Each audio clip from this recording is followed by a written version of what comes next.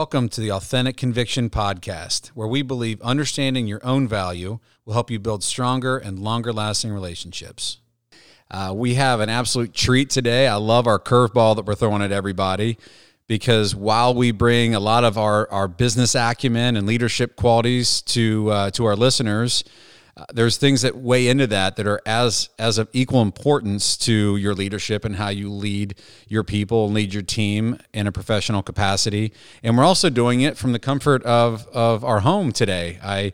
I'm suffering from what many call washed up athlete syndrome and had the rest of the cartilage taken out of my right knee. And it's been a little bit of a challenge. And so had a lot of clarity, had a lot of thinking over the last week as I've been working from home and spending more time laid up and recovering. And I realized a few things. Number one, we want to strive for diversity in what we're doing, diversity in our guests, diversity in our messages. But not only that, there's a lot of people that play a part in what's created, and I will speak personally, what's created my authentic conviction. And that, I think, starts in the home. So thankfully, she said yes again. She said yes about 19 years ago to me, but today she said yes again to be our guest. So I am thrilled to see where this goes. This could be maybe part one of marriage counseling here. Maybe Dr. Phil is our next guest. But we have Rebecca Clark, the one and only, joining us today. So welcome to the podcast, Rebecca. Thanks, babe.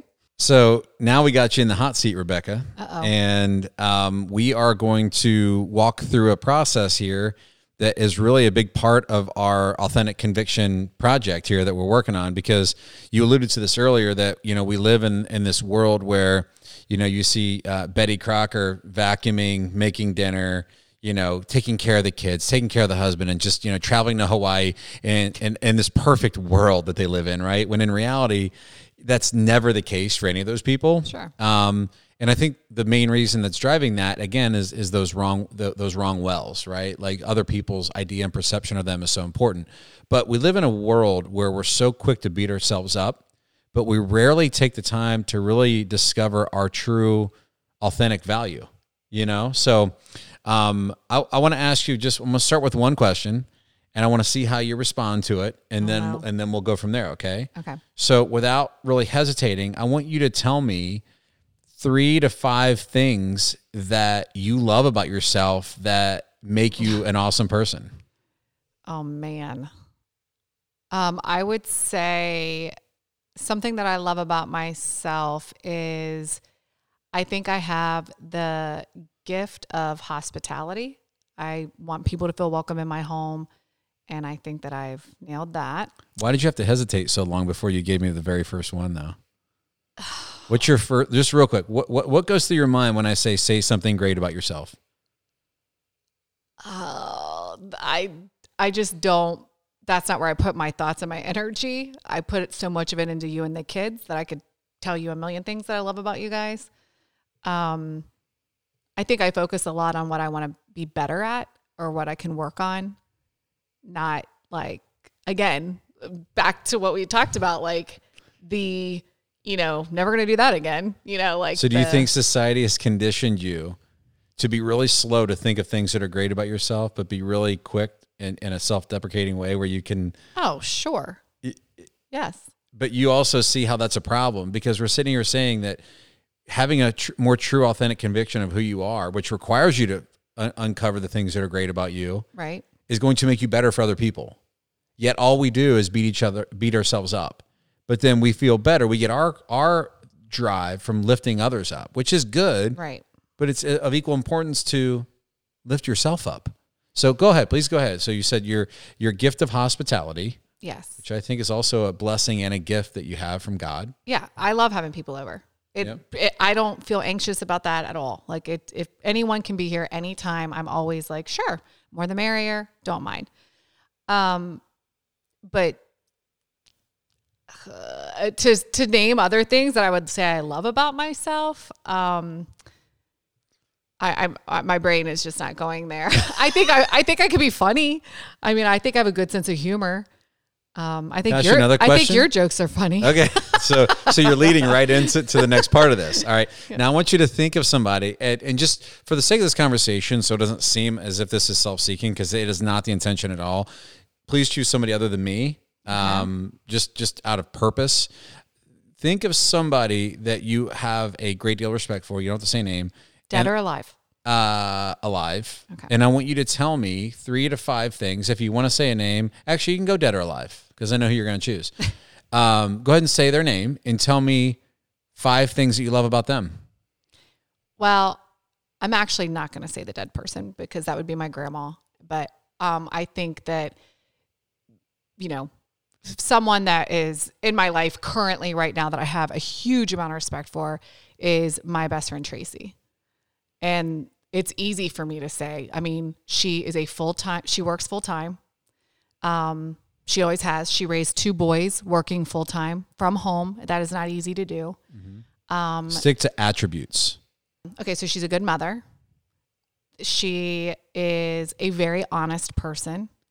She is a badass. She's athletic. She's sport. Like she just is. She is compassionate. Probably my favorite thing about her is that she's loyal. Mm-hmm. That's qualities I think that I probably share with her, and that's why we get along. But I'm always amazed at like what she accomplishes in her family. So imagine, I don't know if you've ever seen, imagine if we could forge, a person like we try to do with our kids, where they could walk through this exercise and clearly illustrate the things that they see as valuable things, valuable attributes about themselves. But then as you're forging this person, you can chip away all the arrogance that might come along with that, where we didn't feel like it was a negative thing or a self-seeking thing or an arrogant thing, to actually discover the things that make you great. I mean, we have 2 daughters, and we talk all the time about, you need to be somebody of value for you before you can be somebody of value for somebody else. Right. Like you have your own person that you've got to be nurturing and caring for. And we know the grass is greener where you water it. But we don't take the time to do it. Right. Yet when I say to you, and I guarantee you, Tracy would do the same thing. If she sat right here, she would whip off 10 things about you in a New York minute, right? Let's ask her. But she would be very hesitant to say anything about herself. Right. So I think there's a misunderstanding between self-awareness and arrogance. Well, and I think that you have to have humility. And the problem with pointing out things that you love about yourself is that most of us were raised to be very humble. You weren't supposed to go around telling everyone, look how good I am. It was like, you were taught like, you don't brag on yourself. You don't, you let other people tell you. Well, the reality is most people are not going to just walk up and tell you everything they love about you or how great you are. Mm-hmm. And I do make an effort to do this because I know what I struggle with insecurity wise. So when I walk into a group of people, I'm always like, oh, hey, hi, how are you? Like, oh, how, I want to make sure people know that they're being seen, because that's what I would want. Or if I'm, at Starbucks and the little girl waiting on me or the guy who's waiting on me has, pink hair or something, I'm like, I love your hair. Pink's my favorite color. It's like, just so that they know they're being seen. I just think that that's like a really good feeling to have. Mm-hmm. And, the exercise that we want to walk through with professionals is to not only talk about the attributes that they see are important to them, but how does that relate to their process and how they walk through a process with their clients? Right. Your process should fit nicely with who you are as a person. Right. I mean, I think all too often we try to be somebody we're not in an effort to look a certain way for other people, right? So awareness on the wrong things creates unawareness on the right things. But I would say even to the point of, okay, once we get past, oh, what's so great, past the unicorns and rainbows, start talking about things that are regrets. Because I think our failures are a great lesson. Remember my old line is, wisdom is the daughter of all success, but it's the mother of all failure. I was given that line by one of my great friends, and I hope dearly that he's listening to this, because he made an impact in my life over 4.5 hours on a golf course, and we were in Hilton Head, South Carolina. Paul Rotterman, who's been a perennial leader with Onesco, with our broker dealer that we have, and what a lovely man he is too. We had some time and some fellowship, and he shared that line with me, and I've never forgotten it. And when I talk to these guys that were there, you talk about not just attributes, but things that you look back and say, what got me where I am, And he told me, and a few other people told me, on my ascent to the top, trying to be up here, I always looked up, and you always see the people at the top, and you think, oh, they're doing these things so much differently, so much greater than me. I want to learn their systems. I want to learn how they're doing things. And when they all got there, they realized a couple things. Number one, they're not doing anything different than me. And the things that I want to do shouldn't be based on somebody that is up here. The things that I want to do to grow my practice should be based on me, my attributes, how I want to serve my clients, how I want my practice to look, not based on somebody else. Volume doesn't change how you should do something. And so he realized there's no secret sauce, there's no magic sauce. And so he said, not he, the whole group said, the three things that really resonate and how they've become so successful are gratitude, flexibility, adapting to change, and a willingness to be a giver as much as a taker. So basically getting away from any stingy thinking or, any greed. And so gratitude, flexibility, and they summed it up in leadership, but within that leadership, was more of a I want to make sure that I continue to give and focus on what I can do for others, not what they can do for me. And those are three powerful lessons, But when you look at and you talk about, say, okay, we've acknowledged some of the things forcefully. You came out with, I think, 2, which is hilarious, because when we take our act to the street, we're going to ask people, tell me 5 things that you love about yourself, and then just watch them just crawl into a hole because nobody can answer it, which is sad. And that's what we want to do, is we want to help people work through that. But beyond that, talk to me about some regrets that you might have, that have taught you a lesson in your life. Oh gosh, Joey. I mean, first of all, the thing that I say about regret is that why? You can't change it anyway. And, I felt like when I got pregnant at 16 years old, that's not something you're proud of. And you can stay in a state of, oh my gosh, my life is over. Or you can say, well, I'm going to prove everybody wrong. I am so stubborn and prideful that I refused to fall into that category. I do have regrets on how I parented Kaylin, because I was 17, 18, 19 years old when she was a baby, but she's also was the best kid we've had. So I'm like, wow, maybe Take that, Sarah and Tommy. I mean, I just think that sometimes if you give someone too much attention, that could be bad too. She had a little pain though. Again, we talked about it earlier. She had a struggle. She was being raised by her better. She was different than all the other kids in her class. She only had a mom, and that mom was much younger than most of the others. Every time that she had to make something for like Father's Day, she would say, oh, I don't have a dad. So in her mind, she did not. Like she just didn't. So, that made me feel guilt and regret that I was bringing a child into this world thinking that someone did not want them. I regret some of the things I've said in my life. I've regretted some of the jobs I've had. I've had probably more regrets not speaking up for myself in times where I should have. You do have a woman here, so there's been lots of times where I should have advocated for myself better in the workplace because of a man saying something inappropriate or doing something inappropriate. I regret that because I feel like if I would have stepped up and put that man in his place, maybe he wouldn't have done that to like another girl. So, I mean, life is full of regrets. I mean, I regret, gaining 20 pounds during COVID. I mean, what do you want from me? Welcome to the club. You're doing all right. You look just fine by my standards. But here's another one of our authentic conviction worksheet questions here. Okay. Briefly describe a couple of your positive moments or achievements that you are proud of. I am a volunteer at a nonprofit women's peer counseling center in Silverton called the Eve Center. And I had to go through I think it's 10 to 12 week training. And doing that and graduating from that and being a part of an amazing organization that supports and empowers women and gives them counseling for free, I'm extremely proud of that. I mean, that's definitely something in my recent, past couple years. I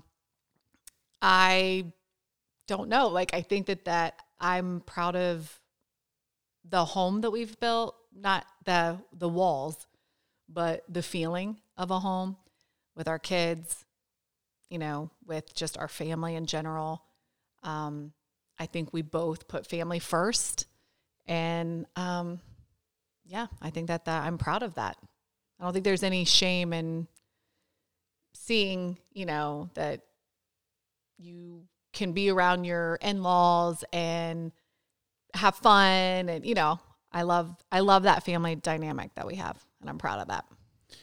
So what would you say if you had to, and I'm not trying to tie this into a profession, but if you could explain a few of the non-monetary goals or things that you think would be great achievements or great rewards, in the coming years, what would a few of those non-monetary goals or achievements be?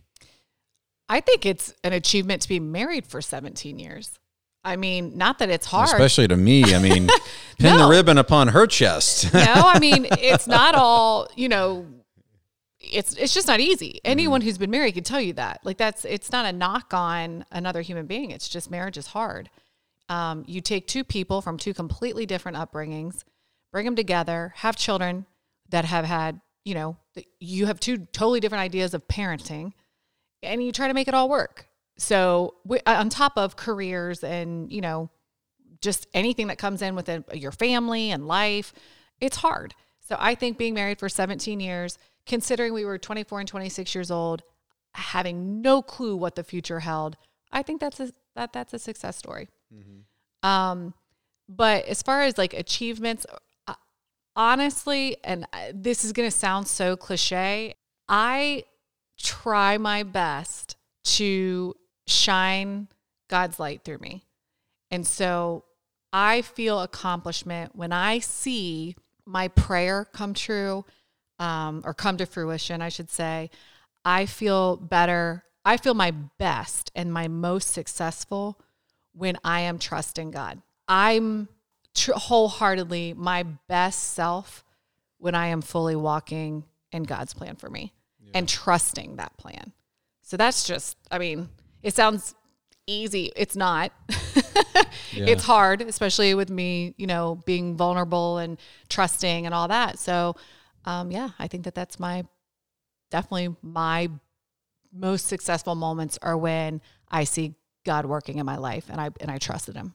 So we've gone over maybe a couple, 2 or 3 of the areas that we are going of the 15 or 20 that we want to walk through with our disciples of this Authentic Conviction Project.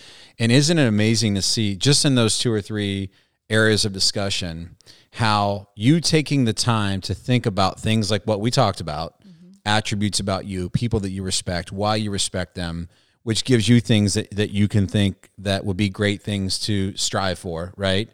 But can you see the value in simply walking through these things and how it creates clarity and how your conviction and what you're actually doing in your practice aligns with the things that are most important to you?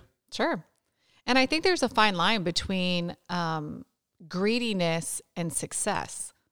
Wanting more and wanting to do better, if money comes with that, that's the perk, right? Like that's not always necessarily the goal.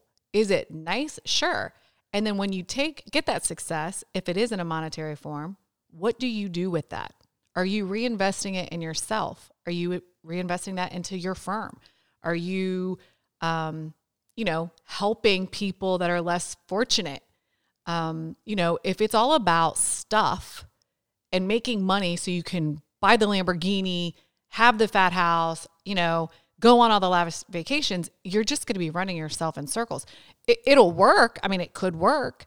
But I think the whole point of what you're getting at with this authentic conviction is doing it for the right reasons and staying successful while you do it. The lesson that I always try to preach, and I will preach this to young people, and by the way, to myself, in many times, is are you sorting through? And I think that this Authentic Conviction project does this. It's not about being busy. It's about being busy doing the right things. Right. Your favorite movie, The Shawshank Redemption, you get busy living or get busy dying, And I think we need to do a better job of being busy, but being efficient in our busyness. And are those the things that are the right wells that align with our conviction? Right. Or just being productive. And by the way, it's okay that somebody call me. Just because I decided to buy a phone doesn't mean that you have me over a barrel when you call me. Like, I'm creating boundaries here that when I come home, I don't want to be on my phone all night. Yeah, I love my friends. I love talking, but I also know that if they're true friends and they understand and they have a similar conviction, they're going to know that I can call them tomorrow and it's not going to be dire. And if something is really, really important, they'll let me know in a message. Sure. But that time is for my family, if that is what's valuable to me. But all too often we sway because we don't take the right time to identify what is important, and therein, your conviction that you carry with those friendships, with your work. So, again, I owe a lot of my conviction to our journey together as parents, as husband and wife, as friends. And, this has been great. I can't thank you enough. You're the first person that we've kind of worked on some of these authentic conviction worksheet items with. So you did pretty well. Good. Hope I didn't let you down. You didn't.